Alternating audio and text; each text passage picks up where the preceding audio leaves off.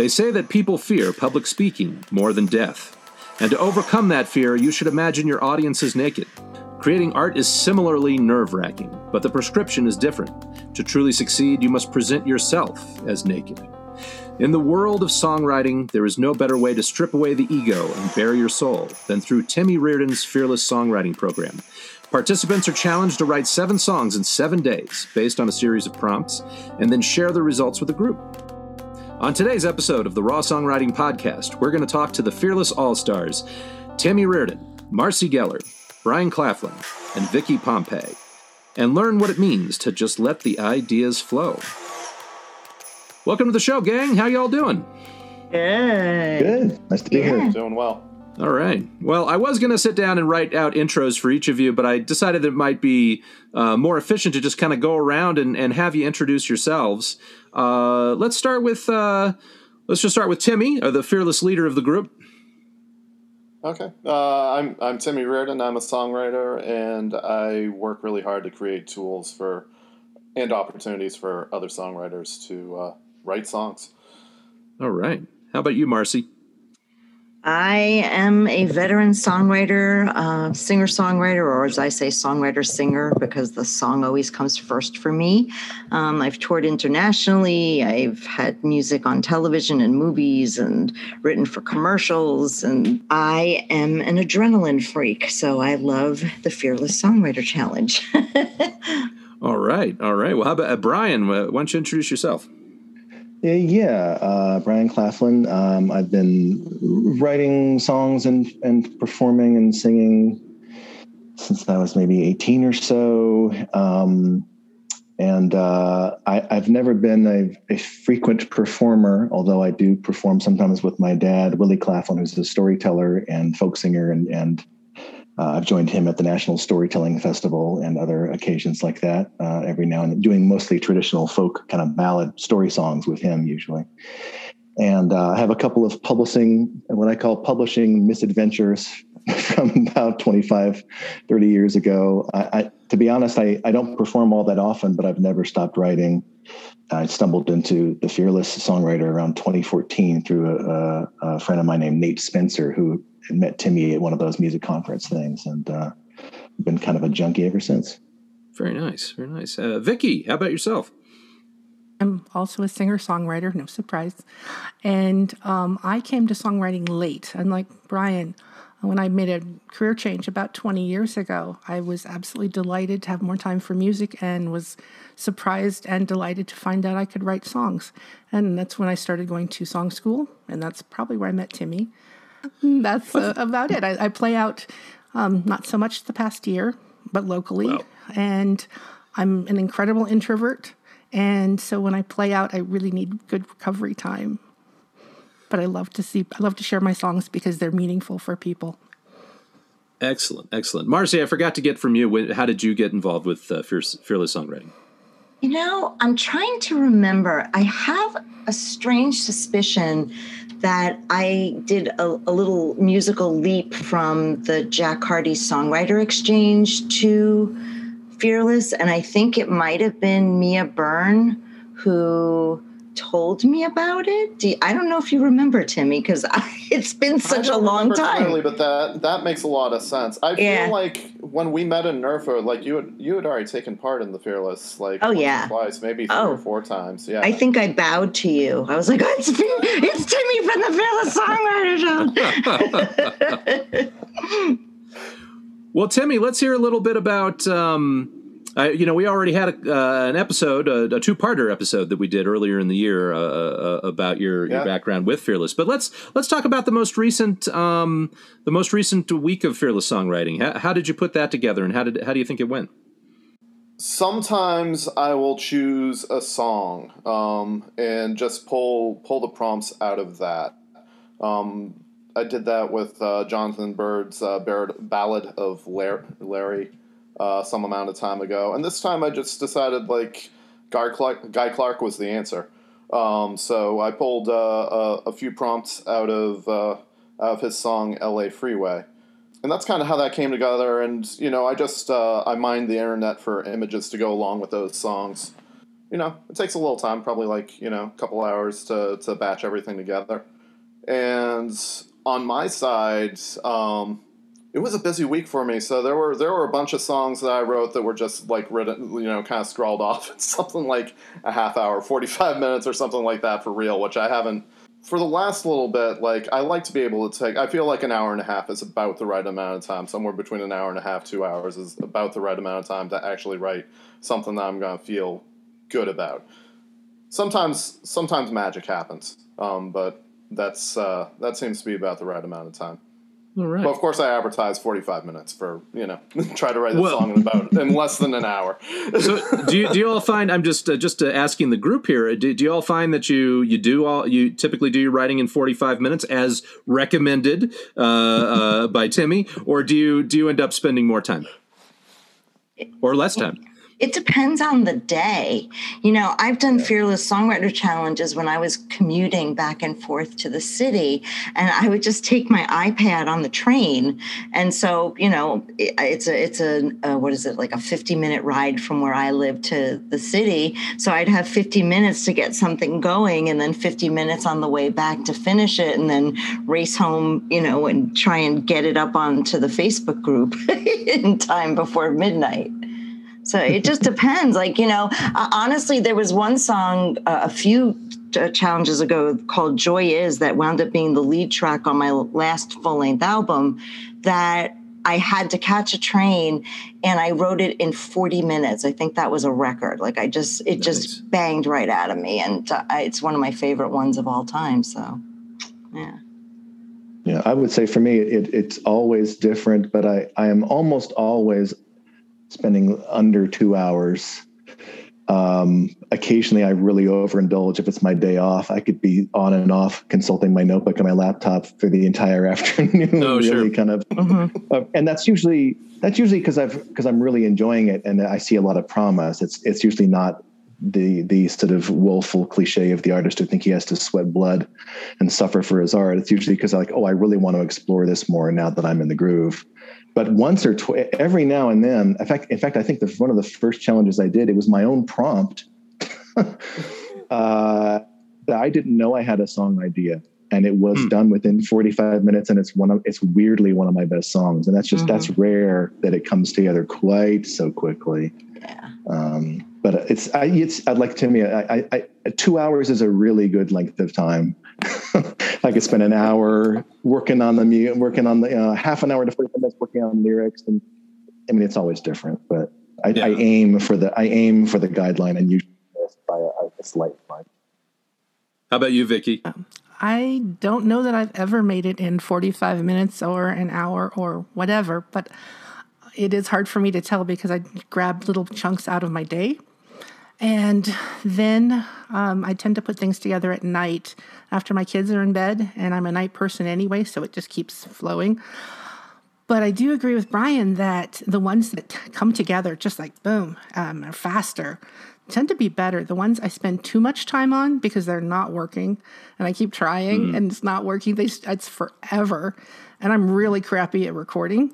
And so sometimes that turns into forever because I mess up so much, especially when it's 2 a.m, funny enough. Well, let's get to one of the songs here, and we'll kind of go through these and look at them as case studies and talk about your how they came about. Let's start with Brian here. All right, this is No Justice, No Peace, in parentheses, The Mural, by Brian Claflin.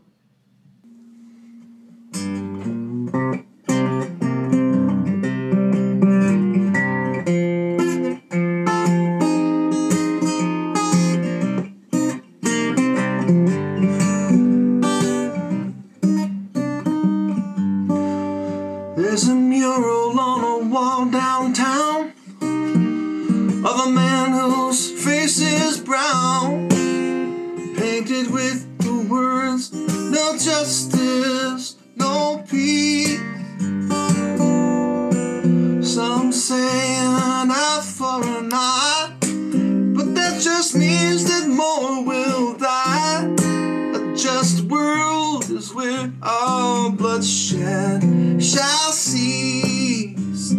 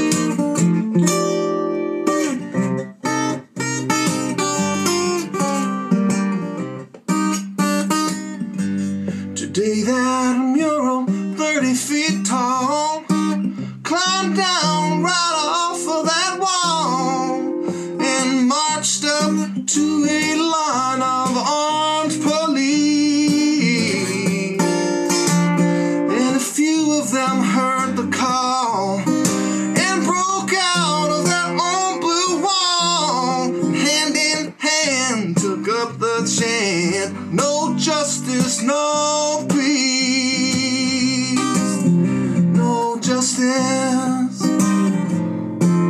no justice, no justice, no peace, no justice, no peace, no justice, no peace, no justice, no peace, no justice.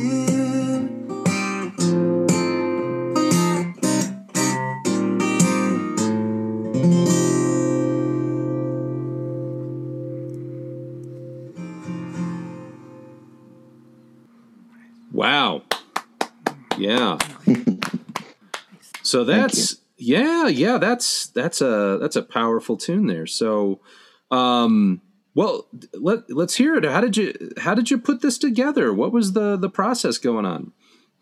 Well, good. This is one of those ones like Vicki was sort of echoing that kind of came all at once. And it's rare, and you can't sit around on your hands only waiting for that to happen.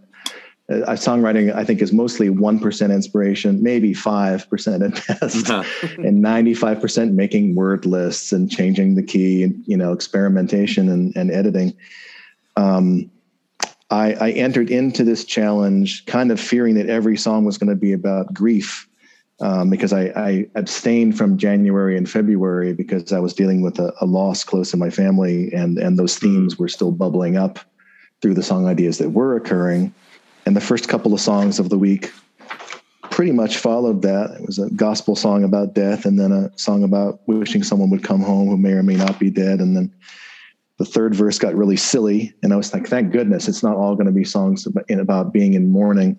And this was day 4 for me.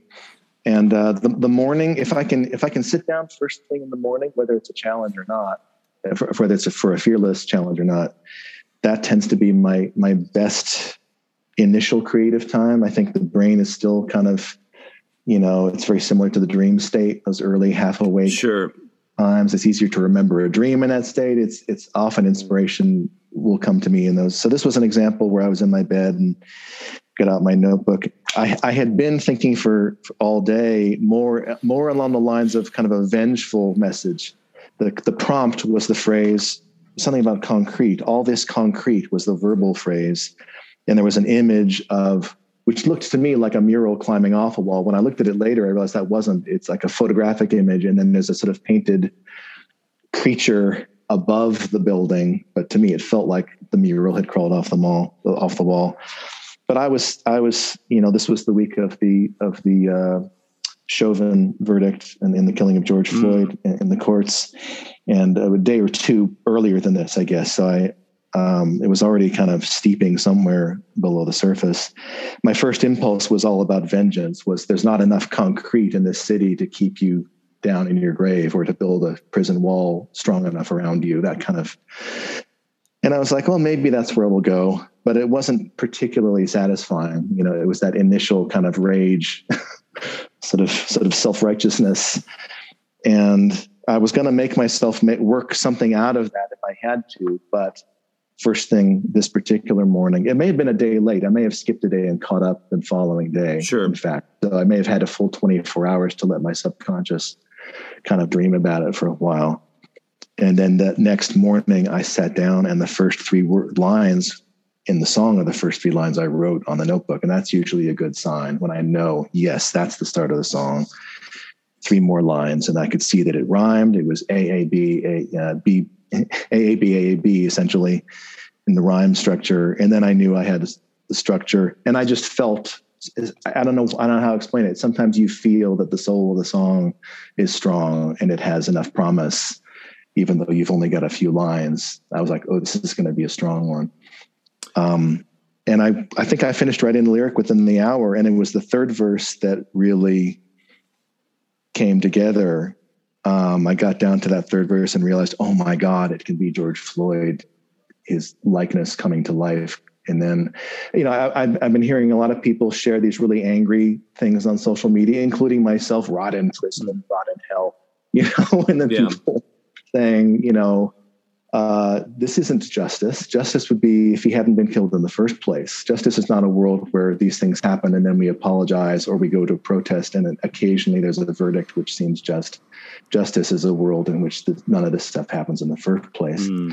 So I already had that idea in there, which I think happens earlier on, maybe even in the first verse.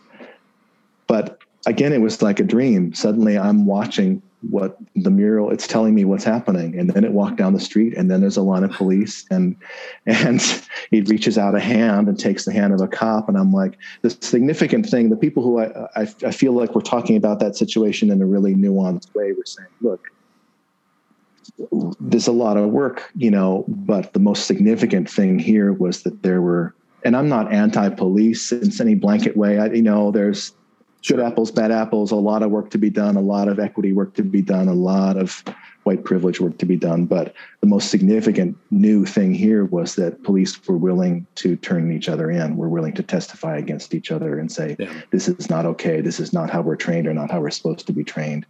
And that could be the turning of a corner. And so I thought, I didn't plan any of this, but suddenly I saw him reaching out and 2 or 3 cops leaving that metaphorical, the big blue wall is kind of what it's called, the sort of the wall of silence in that line of work. And tears came to my eyes as I finished that line. I realized, oh my gosh, this is a totally different thing happening now. And this is not to blow it out of proportion, but I felt a lot of emotion in that moment. And I thought, oh, this is probably the keeper for the whole week. If you move yourself with the song you're writing, I mean, that's what it's all about. You're trying to, I mean, it's amazing how that final verse in there just is like an amazing, amazing image, and it just pulls it all together there. And so you said this kind of rolled out of you. Do you feel like this is a finished song? And if not, how would you go about revising it? How would you go about changing it to make it a finished song? I actually think this probably from the whole week probably is a finished song. And I don't necessarily make that assumption right off the bat. But if there's one from the week, I would say this is the one. I don't know that it needs anything more added to it. That the draft in that was the video I made that morning, fresh hot off the press. And even within that, there were a few lines different from what I see written in the notebook here. It's for pretty subtle differences. I have since then I have, however, thought that a better way to end the song, and it really should be a call and response, the lead voice and then chorus saying no peace each time, a little bit of a gospel feel there.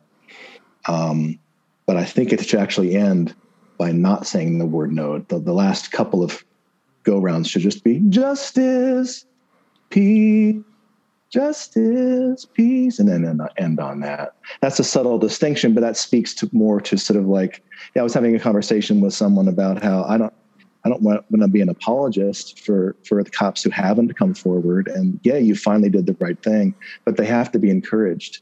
Anger doesn't inspire a lot of people to do better. We have to acknowledge these handful of people who said, you know what, I'm going to risk my own career and my standing with this in the union or whatever, by trying to look at the larger picture. So I feel like, and also I didn't set out to interpret one of these protest chants. It just sort of seemed like the thing to quote, but it's a peaceful version. It's a way to sort of peacefully sing. I picture people holding candles. They're not burning cars, in this song. And so why not end with the positive words, justice and peace, instead of if we don't get this, you're going to get that. But usually even a song that feels pretty much finished on the morning of a Fearless Challenge day will get edited maybe another 5%, maybe 10% in the following weeks, even if it felt finished on that first day. Mm-hmm. So far, as having sat with this for a week or two, I'm not sure how much more I would change on this one. Whereas almost everything else I wrote for the week, I would do some work on. How many of what percentage of the songs that you write during a Fearless Challenge do you think do you feel like kind of be part of your repertoire? I think you said you don't perform out that much, but I mean, where do you take these afterward when you're, what do you do with these once you have a finished song, and how many of the Fearless ones do you feel like make it to that level? Yeah, well, I do perform occasionally, sort of on the eternal intention of getting back to trying to find a way to doing it for a living, or at least sort of finding, local gigs sporadically, but it's just not terribly frequent. So it enters the large repertoire of songs waiting to be performed. Sure. And or recorded for the ones that have more commercial potential to approaching a publisher. That's just on what my dad likes to call the works in regress bulletin board, the pile of things waiting to be done, to have more done with them. But in terms of what survives a Fearless Challenge, or what doesn't, or what needs more work, I almost always, if I make it all the way through the week, it's almost always kind of in even thirds. I'm usually delighted to have a couple songs that I'm pretty sure are keepers. I have a couple that I'm like, well, there's something here, but it's going to need a lot of work. Maybe I keep the hook, but I rewrite the melody, or maybe the verses are just placeholders. And there's a couple that are total throwaways that were like a really useful mechanical exercise that I doubt I will ever look at again. And it's true almost every single time I've done it. But I will say, we were talking a minute or two ago about how long do you spend on something? Like, do you stick to the spirit of stay under an hour or 45 minutes, or do you allow as much time as the song kind of requires? I learned after the first few challenges of getting maybe only partway through the week, or sometimes getting through 6 days, and sometimes giving up after one or two. If I only do the exercise for the sake of the exercise and post some kind of half-assed thing, and it's just all my psychology, I'll have a negative association with it. And I'll feel disconnected from the group and the process, and I might just stop going after day 3 or 4. So for me, I have to see it through to some viable form. And if that takes 1 hour or 6 hours, and then I have the motivation to see the whole week through. How about the rest of y'all? Do you feel like a substantial number? I mean, you must all have like a huge backlog of songs after doing Fearless Songwriting. So, I mean, how many of them do you feel like make it to the next level that you want, or a final level, whether that be recordings or performing? How about Vicky? Let's start with you. I'm pretty impressed with Brian. I use the time for Fearless to explore things that are not my usual area. They may be very, very personal songs. They may be kind of topics that are a little edgier or whatever. And also I try and explore from just different points of view. Sometimes I like to try and channel Timmy's viewpoints and his imagery. So it's not as much me necessarily taking a song and saying, oh, it's a keeper. But that said, I would say probably, I don't know, maybe 1 out of every 20 or so, it just stays with me. I have no intention of actually having any of these be keepers. Oh, but I do try and get them to a completion point. Oh, of course. But yeah, and so sometimes what happens is weeks or even sometimes months later, the song keeps coming to my mind, and then I will go back and I'll revisit it, and that's the thing for me. It's not at the time at all necessarily. I can't tell. I don't try for that. Okay. How about you, Marcy? I really wrestle with my ego in that I never want to throw away a song, but I have reached a place of peace with the Fearless Songwriter Challenge where I can acknowledge, like, I might harvest something from this song, but it's never going to make it into the repertoire. I mean, honestly, like, I find it's usually 50-50-ish. Like, it's 7 songs. This last challenge, I'm pretty sure I have 4 keepers from it. I'm looking at old albums, to see, like, I'm looking at the first album I recorded after doing, starting to do Fearless Songwriter Challenges. And here I have 12 songs on an album, and 6 of them were written during Fearless Songwriter Challenges. Oh, okay. Which is remarkable. I mean, it's just like it gives me goosebumps to think about how much creativity has been fostered. And so, yeah, I mean, it's hard for me because I'm very much like Brian in that I do make a rule for myself that whatever comes, I go with. That's my only rule because I do have a very structured songwriting life because I have a publishing deal and I have things that, I write for. So when I do the Fearless Songwriter Challenge, for me, it's sort of like summer camp. Like I just let myself write whatever comes out of me. And that freedom sometimes gets some things that I would have never expected. And they do wind up being on an album or in a set or something like that. So, I think it's hard for me to like not mess with it until I'm really confident in sharing it. But as you guys, as the all-stars know, having been doing this with me and Timmy for such a long time, there are just some times that I have to give and I go, all right, this is crap. And of course, Brian will always find something good to say about a song. So, yeah. Well, hey, Timmy, how often do you, there's so many great songs that have been written during the program. How often do you hear songs that have been written in the Fearless Songwriting program that make it to like albums and that sort of thing, or contests? Hard to say. Do people tell you? Do people come and tell you? Yeah, they do say? sometimes, and it's really cool when I hear that. I mean, just like I don't think Marcy and I have ever talked about like the number of songs that have ended up on our albums or not. So it's like really cool to hear that full. And you're thanked on like every single one of them. But yeah, no, it was Joe Ruacker sent me like his album like maybe 2 months ago or something like that, and like with a nice little note that's like, oh, I don't think I would have done this without. Last year we were doing like a weekly group because I had time to do that because of my government funded sabbatical from March to July. It's really cool to hear, sort of to hear about when and to dig up when other people's songs have sort of made it into that thing. I kept better track of it when I was doing this thing called the Song Bomb. That was like a little bit easier to keep track of for whatever reason. That was similar to what you do, David. The Song Bomb was writing a song every day in February, and I would find people to kind of keep me pace.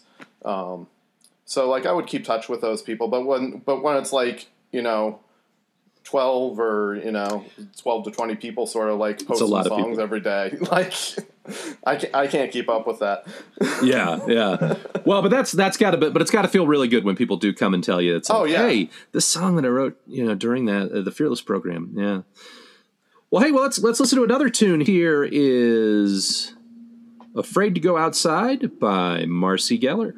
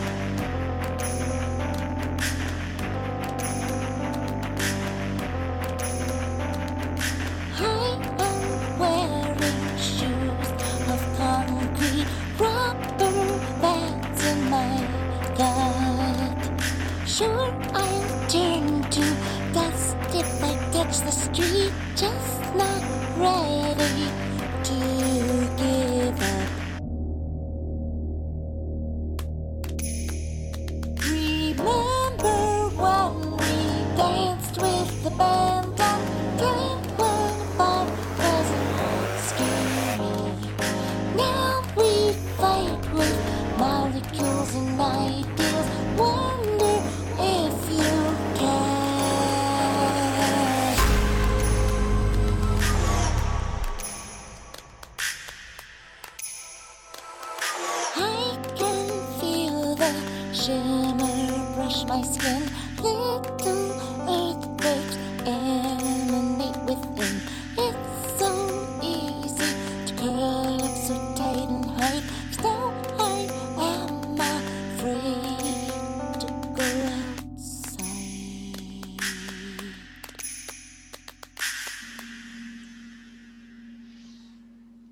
All right.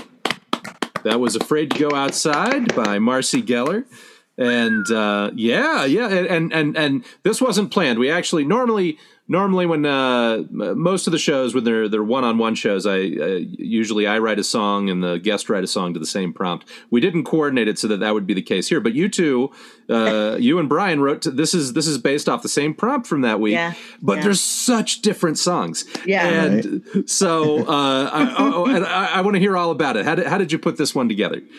I have a process where I go on, I get the prompt, and then I have my magic notebook, and I write at the top of the notebook, the page, the date, Fearless Day 4 prompt, and I put the prompt there. And then I just start scribbling and let things flow. And like I said, I allow myself the luxury with these challenges to go wherever my brain goes. And it's interesting hearing the song back now because I grabbed my notebook while you were playing it. I actually wrote the second verse first because the prompt was all this concrete. So the first thing I wrote was, I'm wearing shoes of concrete, rubber bands in my gut. And I think that the last year, the pandemic, it's something that not only, within our country that we all experienced, but globally, it's something that we all collectively went through. And each one of us had a very different experience with it. And I have been doing just a tremendous amount of soul searching, meaning like, where is my soul in the midst of all of this? And what do I want my soul to contribute moving forward? And when I started digging into the song and I decided, as opposed to, I usually grab the guitar or go downstairs to the piano, I went into the studio because I just had this rhythmic thing going on in my head. And I heard the melody and I just started singing before there were even chords, which is so unusual for me. And it just spilled. I had this idea that, wow, it's like I got my second vaccine and I'm still afraid to go outside. Yeah. So, yeah, I mean, I think there's like going to be a process of how people re-enter the world and what that means to each of us. So that's how this song came about. That's I'm going through the same type of thing. I'm going to be fully vaccinated here come Wednesday, and I'm trying to negotiate with other folks and figure out how we're getting together. It's interesting. Yeah. So you said you went into the studio and you kind of wrote this while you were in the studio, and you have a lot of studio effects on here. Were those written as you were did you put that together as you were writing it? Is this... I heard this, like I said, I heard the melody, and I knew I wanted something really deep, just like a bass pedal. So I had an idea of what sound I wanted to use. So I think the first thing that I did was try to figure out how I was going to create the groove, which was this hand clapping thing. So that was the first thing that went down. And then I found the right beefy, synth pad sound, and I put down the rudiments. And then I just started exploring, looking for weird, like, sound effects that sort of express this chaos, this inner turmoil. And I just started layering, and I was really excited about it because I do produce, but usually these days I co-produce with my husband. And in this instant, I just sort of just went for it because it just sort of like wrote itself. And I finished it and I was like, I can't put this up on the group. They're going to think I've lost my mind. Like, it's like, they're just going to, like, it's so out of the norm. It's like, I'm primarily piano based. And like I said, I play, I write on guitar as well. This one was so synthy quirk pop is what I'm calling it. And, but I liked it. It just kept like haunting me when I stepped away from it. And I'm like, I guess this is the song for today. Cause I did try to write something else because I'm like, this is not going to go over very well. And then I just said, shut up, just put it up there. And I did. And it was actually very, very well received and politely received by the people who didn't get it. So, well, I'm presuming, this is my presumption here, is that Timmy's group, because I've participated a few times, but I think most people are pretty supportive, right? And they try to find all the good stuff in what you produce, right? So, I mean, do you feel, I mean, how much does fear play a role then when it comes to presenting? Are there ever things that you've written that and I guess this is for the group, that you've written that you actually just couldn't bring yourself to present? No, I mean, I definitely got nauseous after I hit post. Oh, no. I mean, I'm serious. Like, I was like, oh God, I can't believe you just put that. It's out there. It's on the internet. Other people are going to hear this. But I feel like that's part of the commitment that we make to ourselves and the group when we sign on. It's like, you're going to get naked, like you said, up at the top of the show. And it's like, it's hard enough to share a new song with people ever, but then to do something like this where, for me, there's no rules. I'm going to just write whatever comes to me. And, okay, well, there's a lot of folk-based artists in this group, and what are they going to think of this electronic thing? And then just, the conversation like I had before, which is just shut up and play the song, just put it there. It's called Fearless. It's an oxymoron because it's terrifying.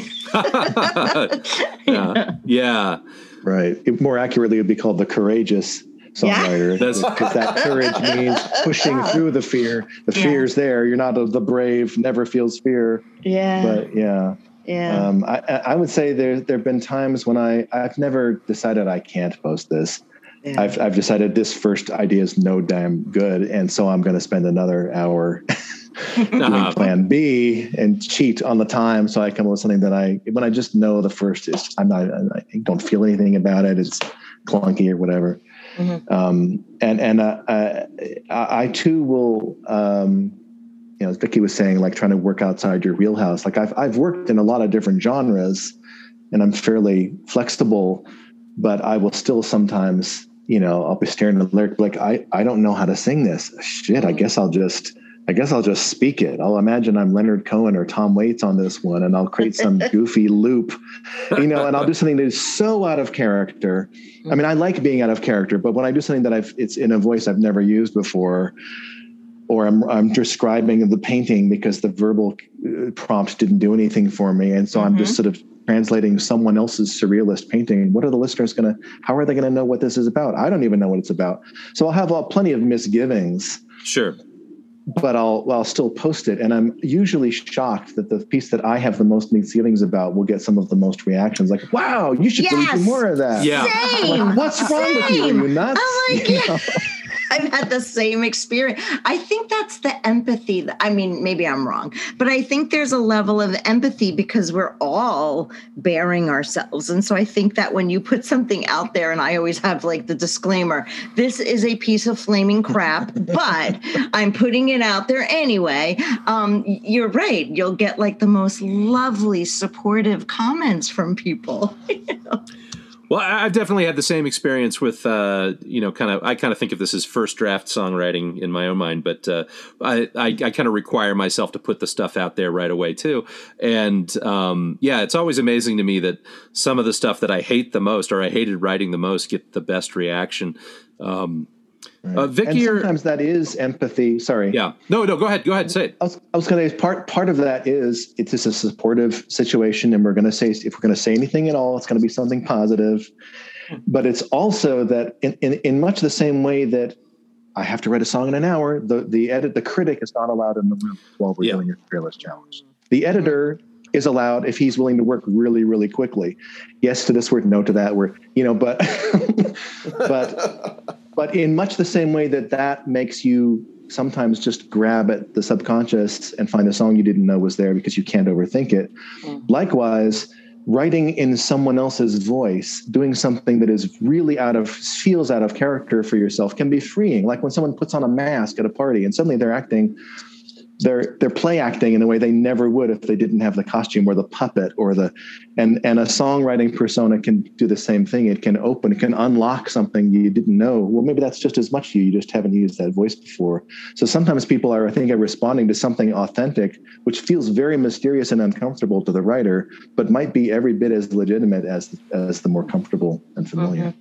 Yeah, I'm with you, Brian, on that sense of there is that uncomfortableness. And again, what I explore not often as much as I can with fearless songwriting is that I remember one time not wanting to post something because it was actually a funny song, but at the very end it had sort of a religious funniness to it. I thought it was funny. And I was really concerned that someone might be offended.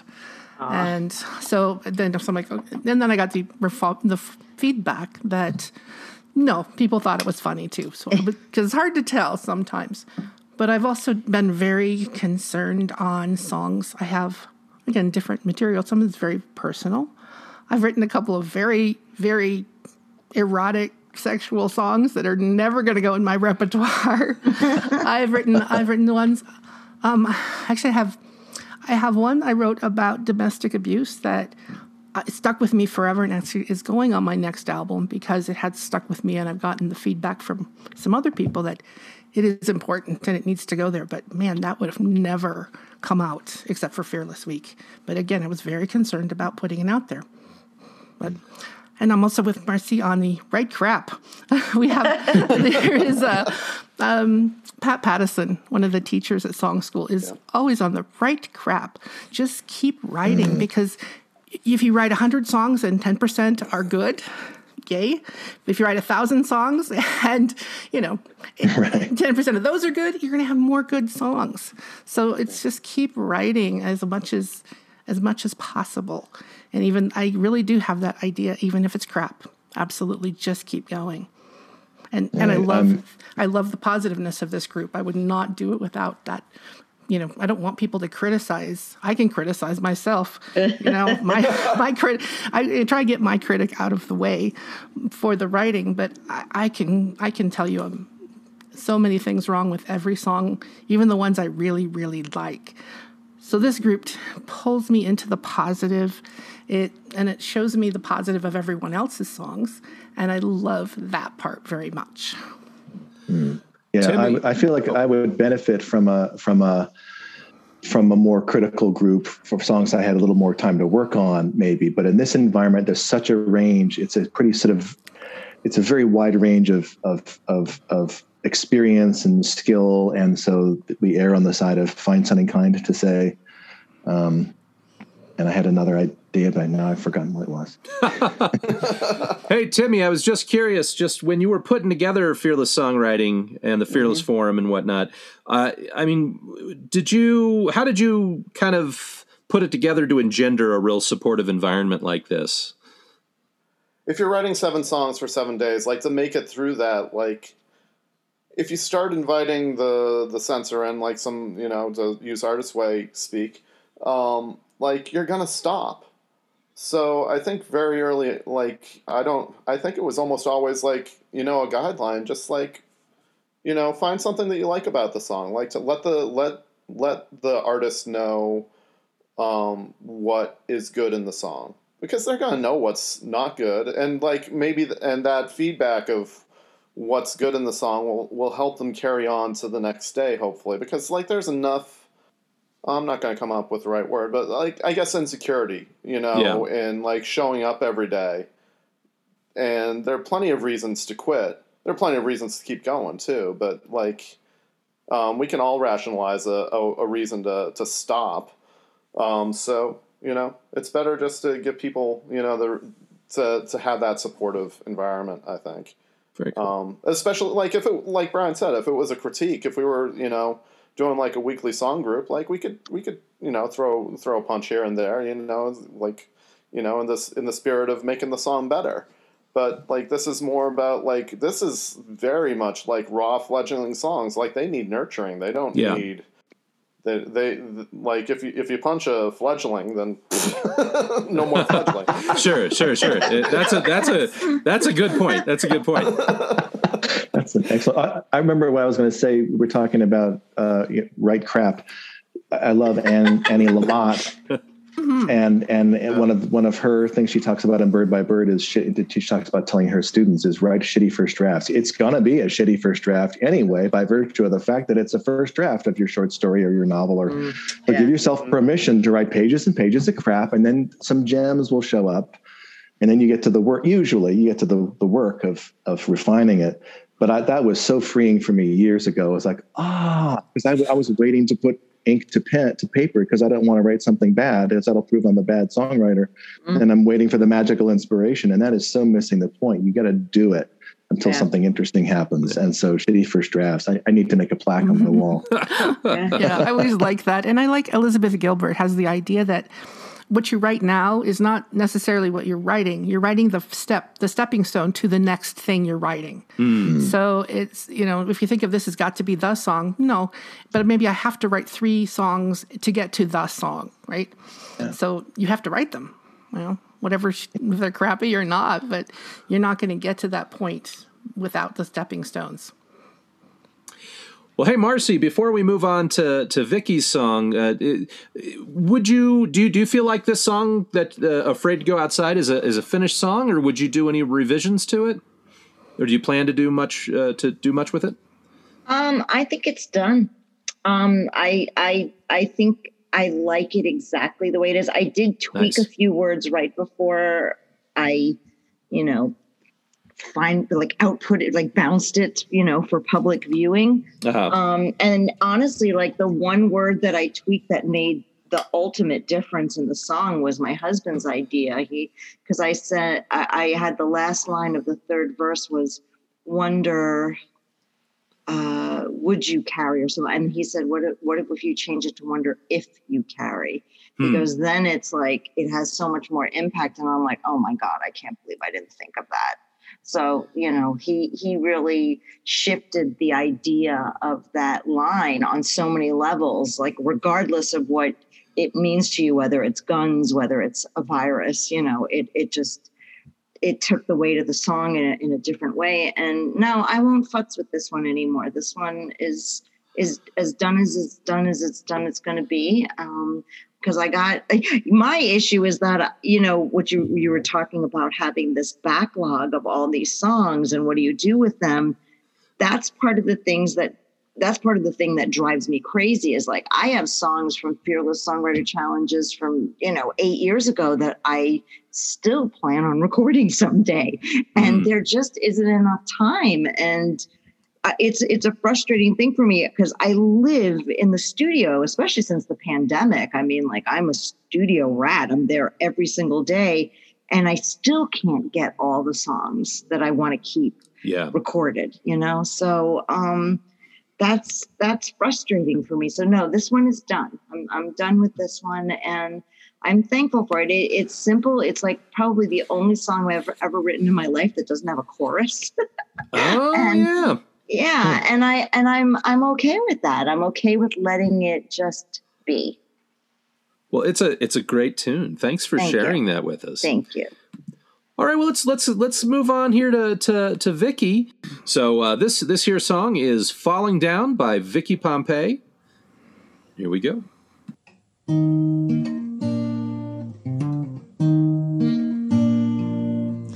Falling down, I wanna stop falling down. Can I stop?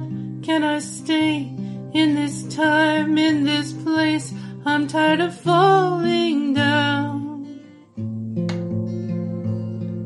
My darling, you're looking in the wrong direction. See how far you've come. See how much you've done. Falling down is not the question. Who will you become? What have you begun? Turn around. I wish I could turn around. Can I brake? Can I steer? Take this road out of here. It's so hard to turn around. My darling, you're looking in the wrong direction. question. See how far you've come. See how much you've done. Turning round is not the question. Who will you become?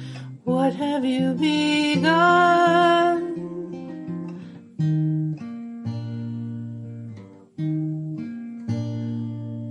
Falling down. So what if I'm falling down? Why should I turn around? I want love, I want more. There's so much to explore. Wondering where I'm bound. Well, darling, you have found the right direction. Go and have some fun. Smile at everyone. Now you know how to live the question. What is yet to come? What is yet to come?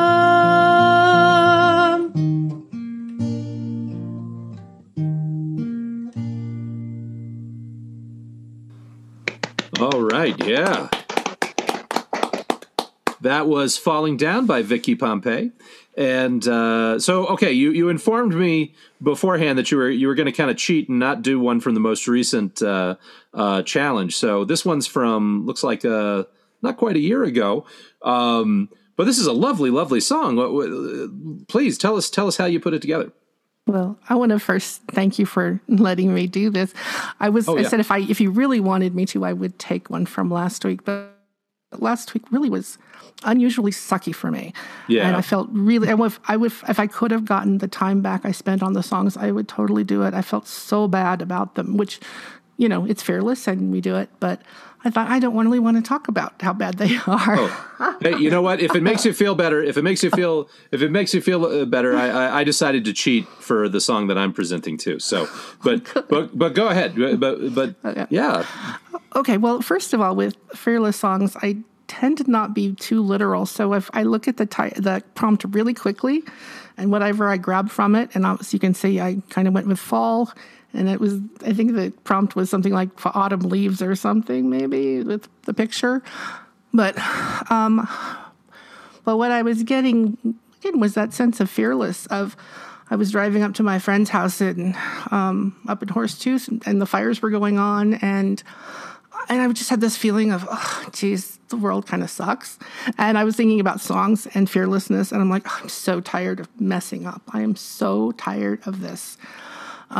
Because it all is such a mess up. And so I'm just like, I'm tired of this. I'm tired of falling down. Can I just stop? Can I stop doing this? And then came in that other voice, whether you want to say it's, your therapist or your inner voice or the voice we would use with a friend, the very, very encouraging voice we don't use with ourselves very often, right? Which is, that's not the right thing. That's not the right direction. Look what you've done. It's okay. Look where you're going to, what you're going to create. And it was just a very comforting dialogue I started to have with myself. And anyway, so that's when I got to the third verse of, so what if I fall down? So I don't need to turn around. I don't need to be upset about it. I just want to see what's next. Be hopeful. And curious. I think curious is a really important thing in the world. Don't judge it. Just what is going to happen next?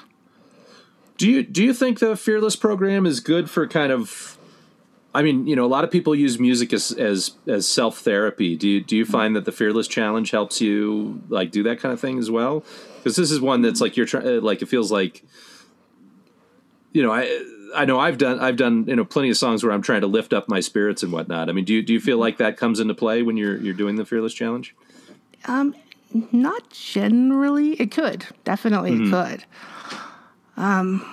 Usually, it just really depends. So this is not really typical of me, but yeah, it definitely can happen. I've been doing Fearless a long time. At least when Marcy's talking about it, I can't remember how long I've been doing it, but I found some songs from like 2010 before Timmy would even do prompts. You had to find your own prompt. Wow.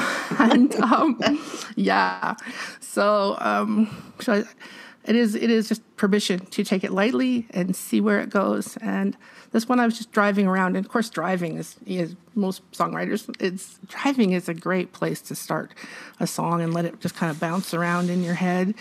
And that's what came out. So I'm pretty happy about that song.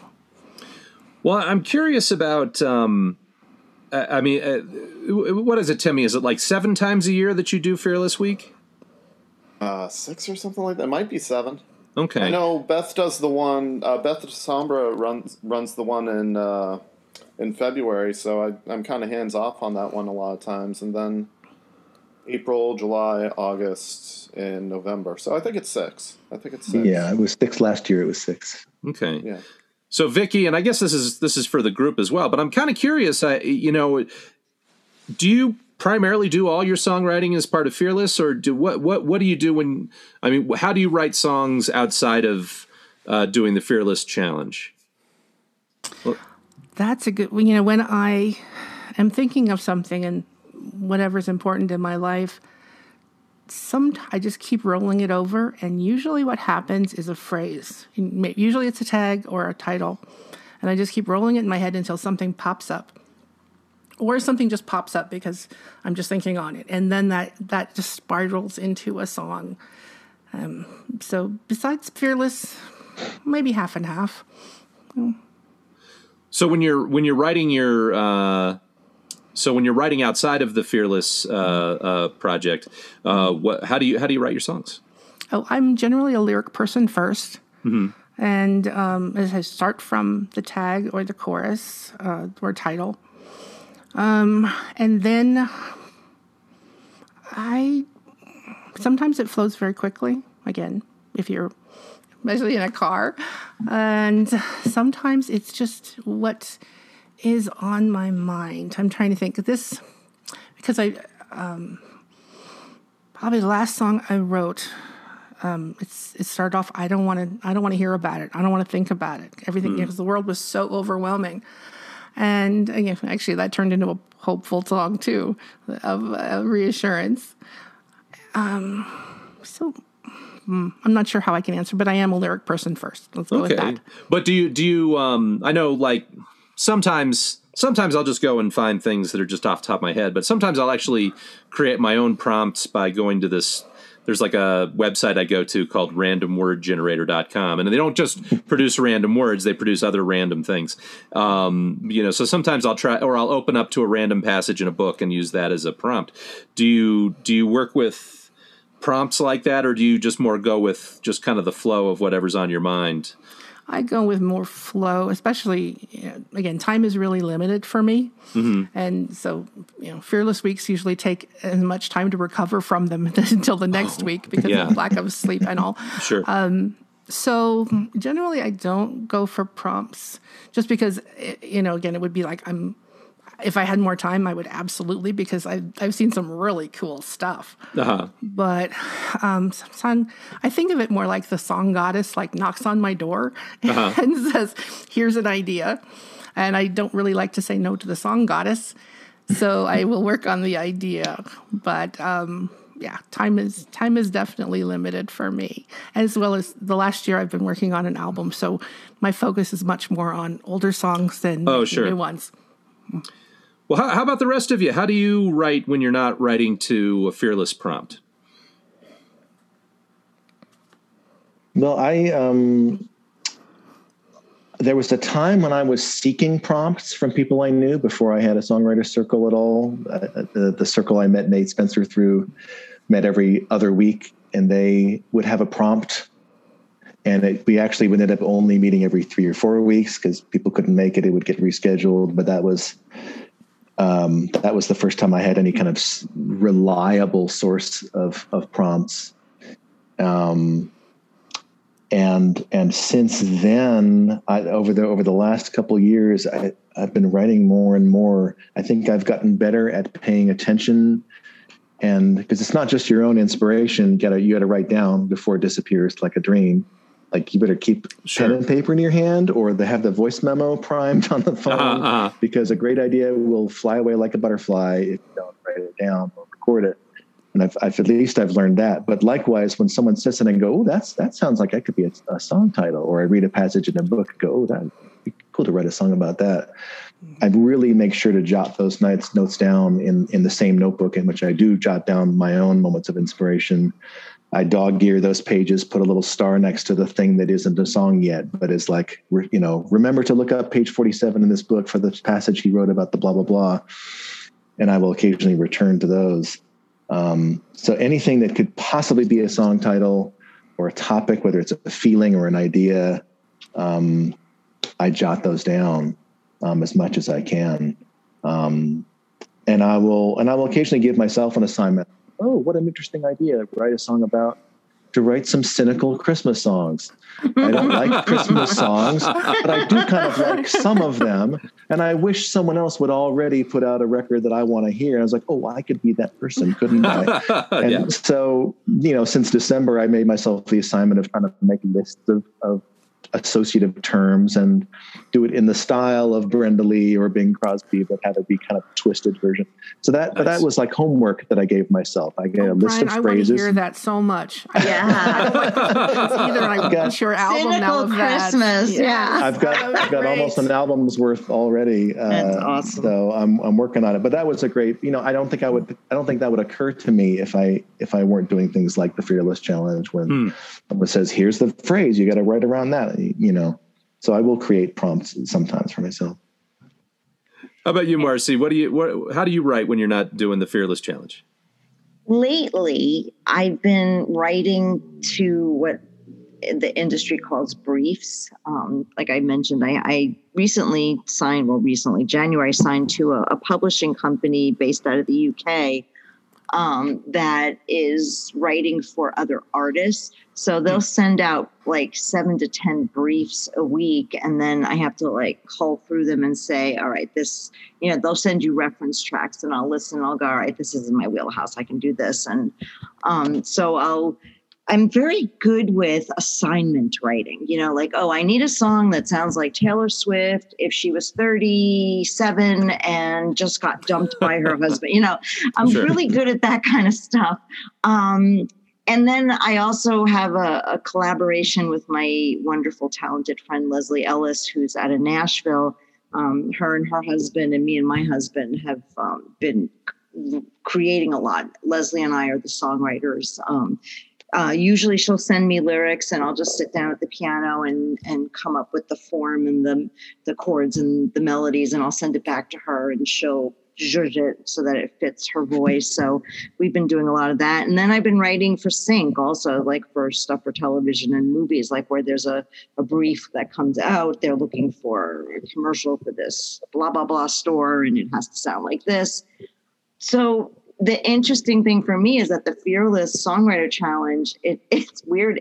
Even though there's stress involved, it gives me this like very, really deep-seated need to be creative on my own terms, because, because I'm writing so disciplined. It has to fit these parameters. I mean, the last brief my husband and I just finished was, like it had to be 1 minute and 30 seconds, and the chorus had to hit at 42 seconds, and the first lyric had to hit at 15 seconds, and and we did it. But at the same time, like doing something like the Fearless Songwriter Challenge, where I can write, I'm afraid to go outside to like hand claps, it's like so liberating. Huh. Yeah. Oh, that's fascinating. Yeah, I hadn't thought about it from that perspective. Because most people, it's doing a challenge like this would be very rigid, and you'd actually feel like you have to be more disciplined. And in some ways, you just get to let things kind of go a little bit freer. Yeah, exactly the opposite for me. Because honestly, it lately, because I'm so busy writing and producing and all this stuff, there's so little room in my psyche to just like write the songs that express what I'm feeling. And that's why I love doing the Fearless. I told my husband I was going to do a Fearless Challenge last week. He looked at me like I had two heads. He's like, are you insane? You're working on 3 different projects. You've got blah, blah, blah. And I'm like, I know, but I want to write Marcy songs. So, That's so awesome. it's like, yeah. So I'm very thankful for that reason, because it lets me just like let whatever's going on and brewing inside of me come out without there being, a parameter that it has to fit within other than a deadline. The deadline I can handle, but there's no creative parameter. And I really, really, I love that. That's fantastic. Yeah. So, Timmy, at this point, do you only write for the Fearless project, or do you find yourself waking up in the morning and you just write a song in 45 minutes? It's the answer A. Yeah. Okay. Yeah, I don't know. I mean, I feel like one of the reasons I started doing this thing was like, I had this sense of there's that axiom that, writers write, and, writers are supposed to get up and work on it every day and it's like, and that really weighed on me at a certain point. And when I started doing the Fearless thing, it was like, well, if I write a song a day for a week, like, that's plenty. Mm-hmm. Like, I can just, like, so it's sort of, this pact that I have with myself that, I mean, if I wanted to write a song, like, there definitely, like, last year I was writing a song every week because I had time to do it, and it was fun, and we had, like, a little group of folks that were getting together to show up for that Zoom. Because everyone had time. So that was great. Yeah, in my normal life where I'm, working 30 to 40 hours a week and all that stuff, like if I can show up for a week, 3 or 4 times a year, that's plenty. Well, all right. Well, since we're here with you now, Timmy, let's take a look at your song. This song is called Sweet and Low by Timmy Reardon.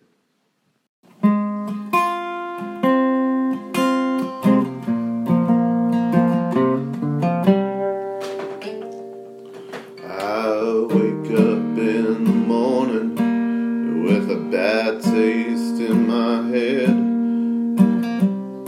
sweet and low.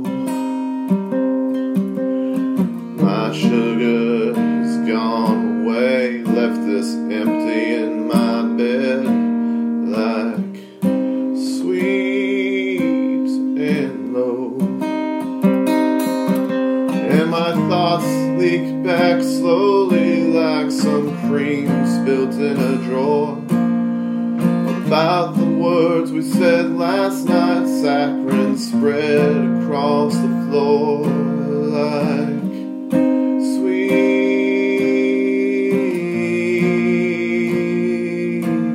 and low. Now the sweet nothings we stirred up are like bourbon on the rocks, with sweet and low, like candy canes hung on the tree are still packed in their box, like sweet and low. And rolling eyed pop radio is singing some love song, sweeter than a sweet 16, where the flavor's going wrong, like sweet and low.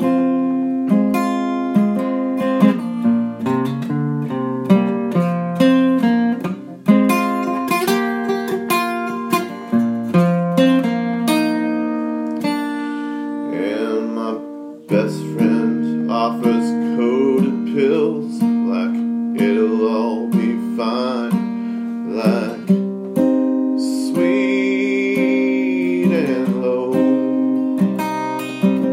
like she's just salt out in the sea and it'll heal with time, like sweet and low.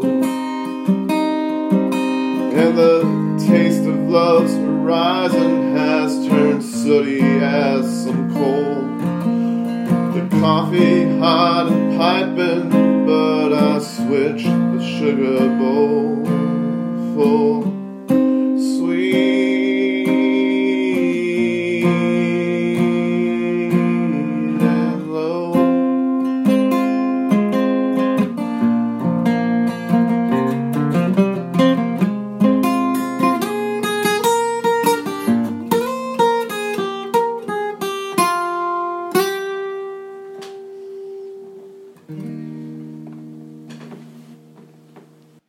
All right. Nice. All right. Well, great tune. So Timmy, just lay it out here. How did you put this one together? I mean, this one was it was significantly different when I posted it to the group. First of all, it started off as kind of it was the first song I posted last week, which I kind of turned out to be my best. It was sort of a song about the difficulty of writing when I first wrote it. Like the first lines were something like, "The words are coming slowly, like molasses on the train," and it was all just kind of metaphors for writing when I was first working on it. And I pulled it out again on Thursday when I knew I was going to be sending you something this last week, and I just started working on it a little bit, and that Sweet and Low became kind of more of a refrain throughout the song, which it wasn't at first. There was like a chorus that was, sweet and low, coffee in a travel mug with no place to go, sweet and low, or something like that. I just really focused in, like, I made it a love song or a love lost song, obviously, and kind of just focused in on that idea of, that flavor of saccharin and sweet and low, which is just so disgusting. And just sort of made it a metaphor for the end of a relationship, I guess. So, yeah. All right. Well, so I'm curious, because you're the prompt master when you're putting all this together, and so you know exactly what the secret thread that binds all of the prompts together. Do you ever find yourself influenced by what, not just the prompt, but the song that it's coming from or the artist? Does that end up influencing you? That's a good question.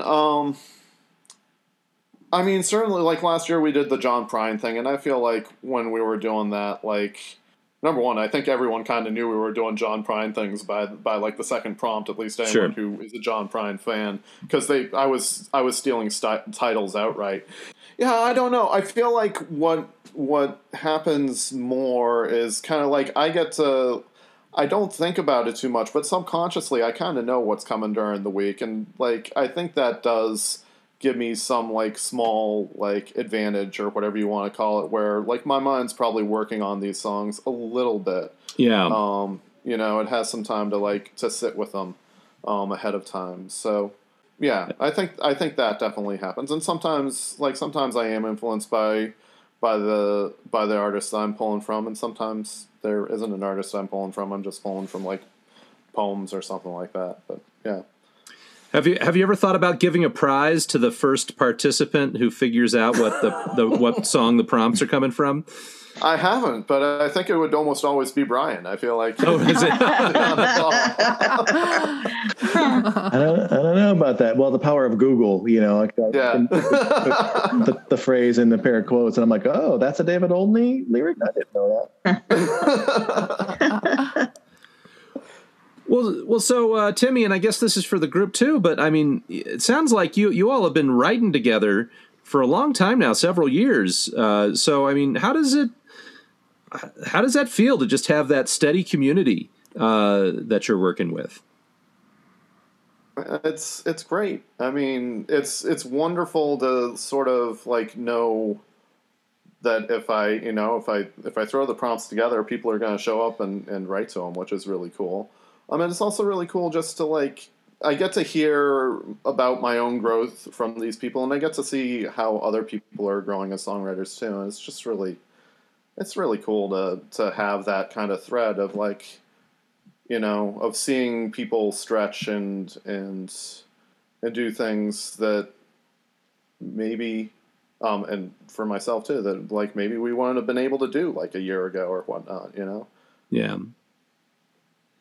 It's a pretty unique relationship to me. You know, when I finally tallied up, I keep a really detailed spreadsheet of everything I've written, and had to put in some effort scrolling back scrolling back in time. And if you're in a Facebook group, it's like, scroll,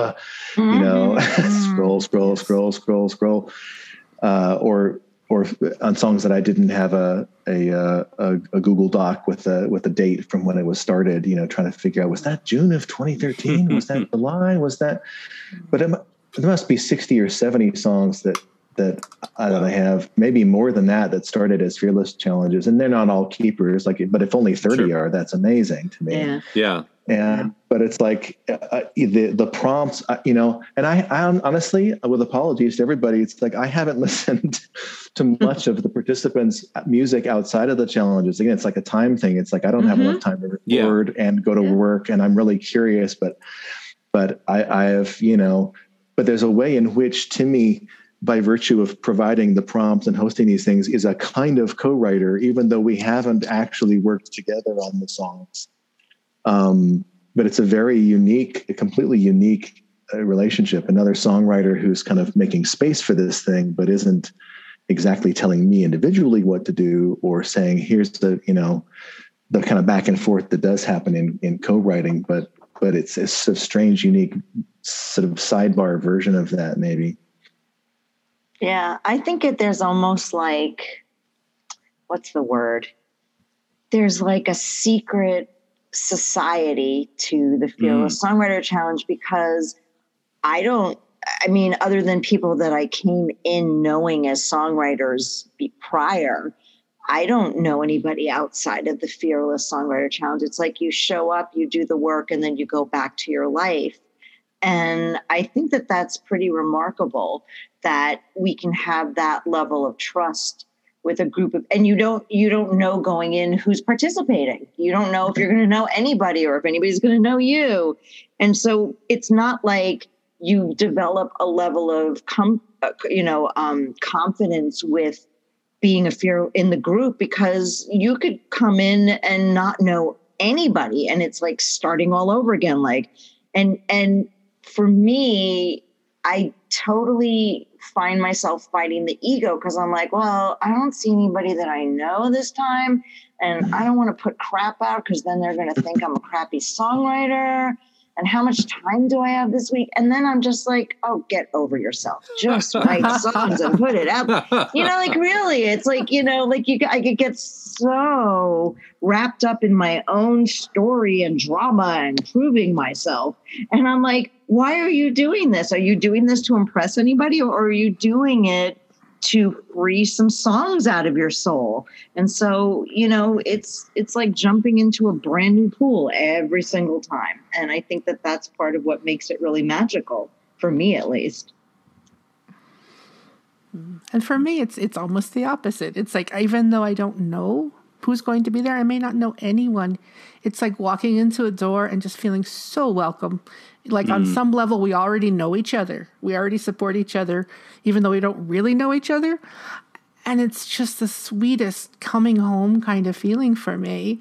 And maybe it's because a lot of this comes out of song school. Many of us have gone to song school. Yeah. So there's that walking through that door into Planet Bluegrass that is also, I may not know anyone, but we're all there together and related on some level of spirit or soul or whatever we want, but it doesn't matter. I just feel that lovely connection, and I'm always so grateful for Timmy and creating that community. Well, I was very suspicious at first when Nate sent me the link and said, hey, let's do this thing. I don't know if Timmy remembers. I was like, how do I know my copyrights are protected? Is there some sort of prize? You're asking for donations. Where did those go? I thought it was some scam, maybe.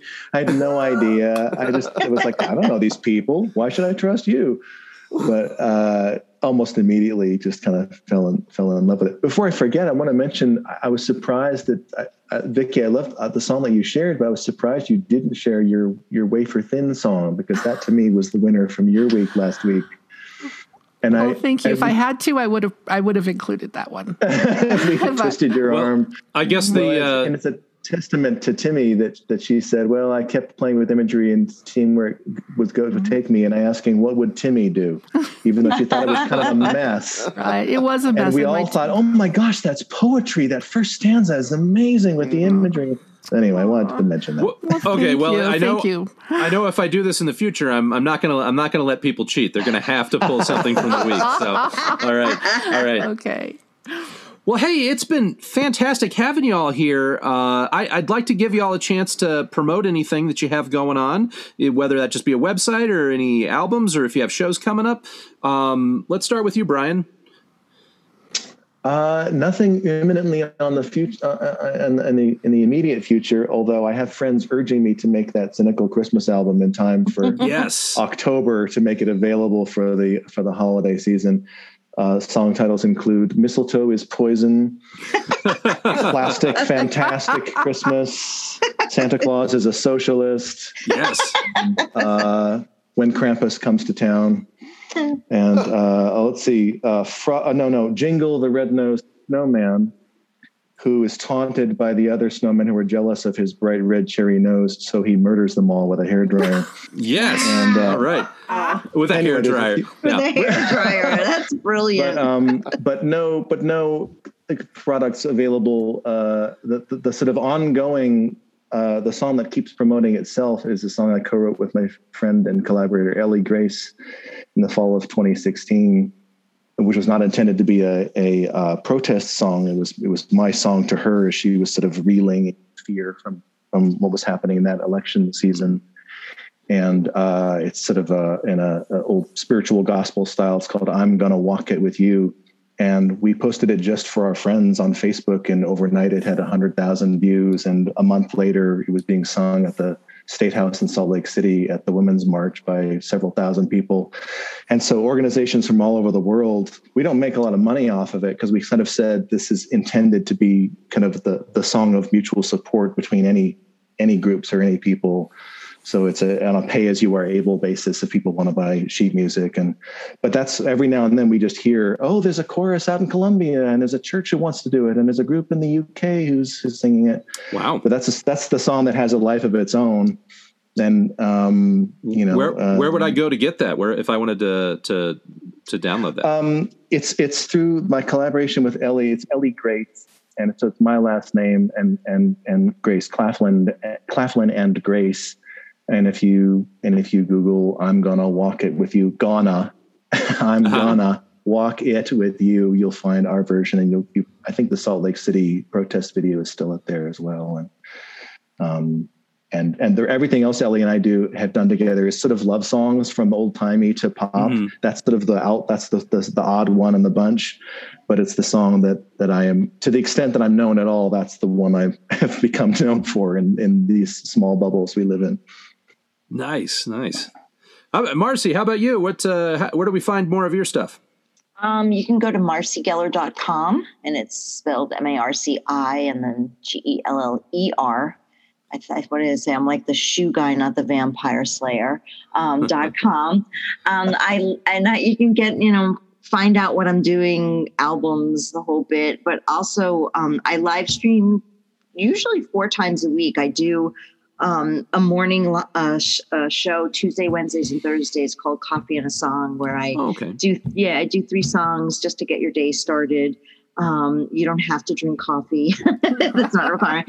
And then every Sunday at 5 p.m. Eastern time, I do It's Always Someone's Birthday party, which just celebrated its year anniversary because I started it on my birthday, April 11th, 2020, because I was like, I'm finally getting a Saturday birthday.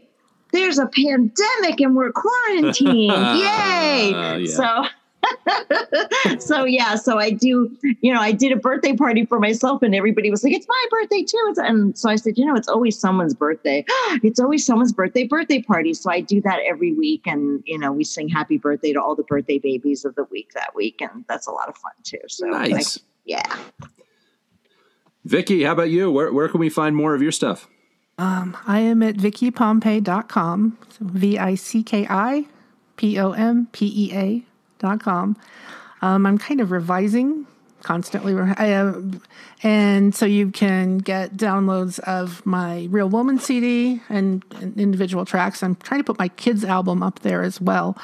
But you can go to any of the streaming services, your Spotify or wherever, and listen to that and download them. I'm actually doing my first gig for a long time a week from Friday up here in Fort Collins. I'm playing a lunch place called Deli Works, and I am also next Wednesday. That'll be my 2 weeks of my second vaccination, so I shall be safe. And I'm trying to make sure I have my audience be safe as well.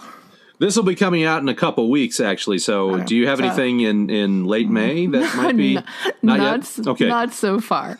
Okay. And again, I'm working on the album, which is so much later than I would have wanted it to be. So I don't know when that's coming out. So definitely late May. Let's say beyond that. All right, it should be coming out. Fantastic. Hey, Timmy, you got anything new you want to put out there? It's timmyyar.com is the website, and I post a weekly blog. I've been counting down through Rolling Stone's top 500 songs and doing like a sort of a brief dissection of those songs using Bead Guide's chord flow, which is my approach to music theory and chords. And I'm working on a book, but that'll probably be out sometime in the fall. So, yeah.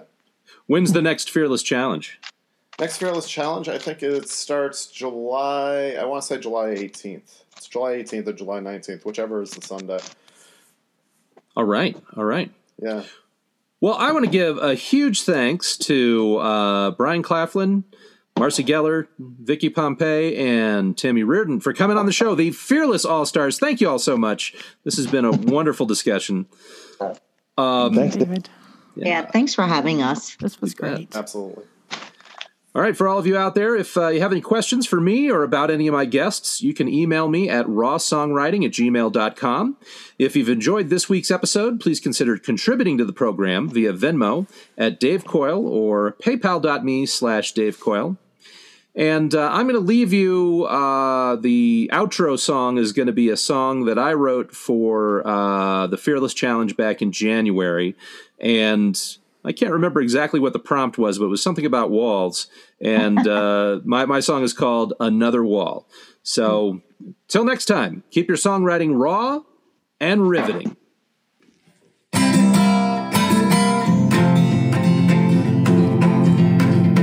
I see lords of lightning, they've been striking at the door. They forge their invitations to your Cinderella's ball. Put on these ruby slippers, click your heels, and then we'll go. 'Cause glass shoes, they don't fit you anymore. Ooh-wee. We're on our way to find the Emerald City.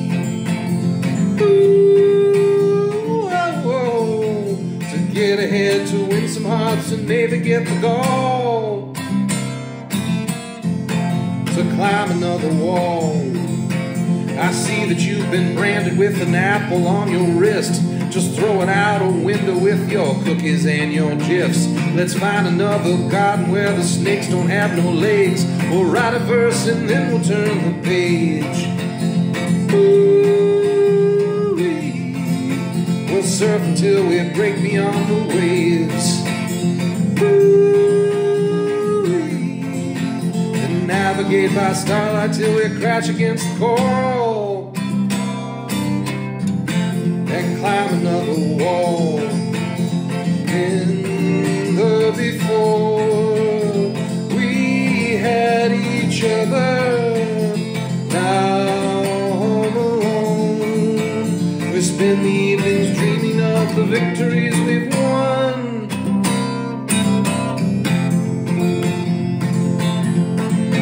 You're looking awfully strapping with your face behind a mask.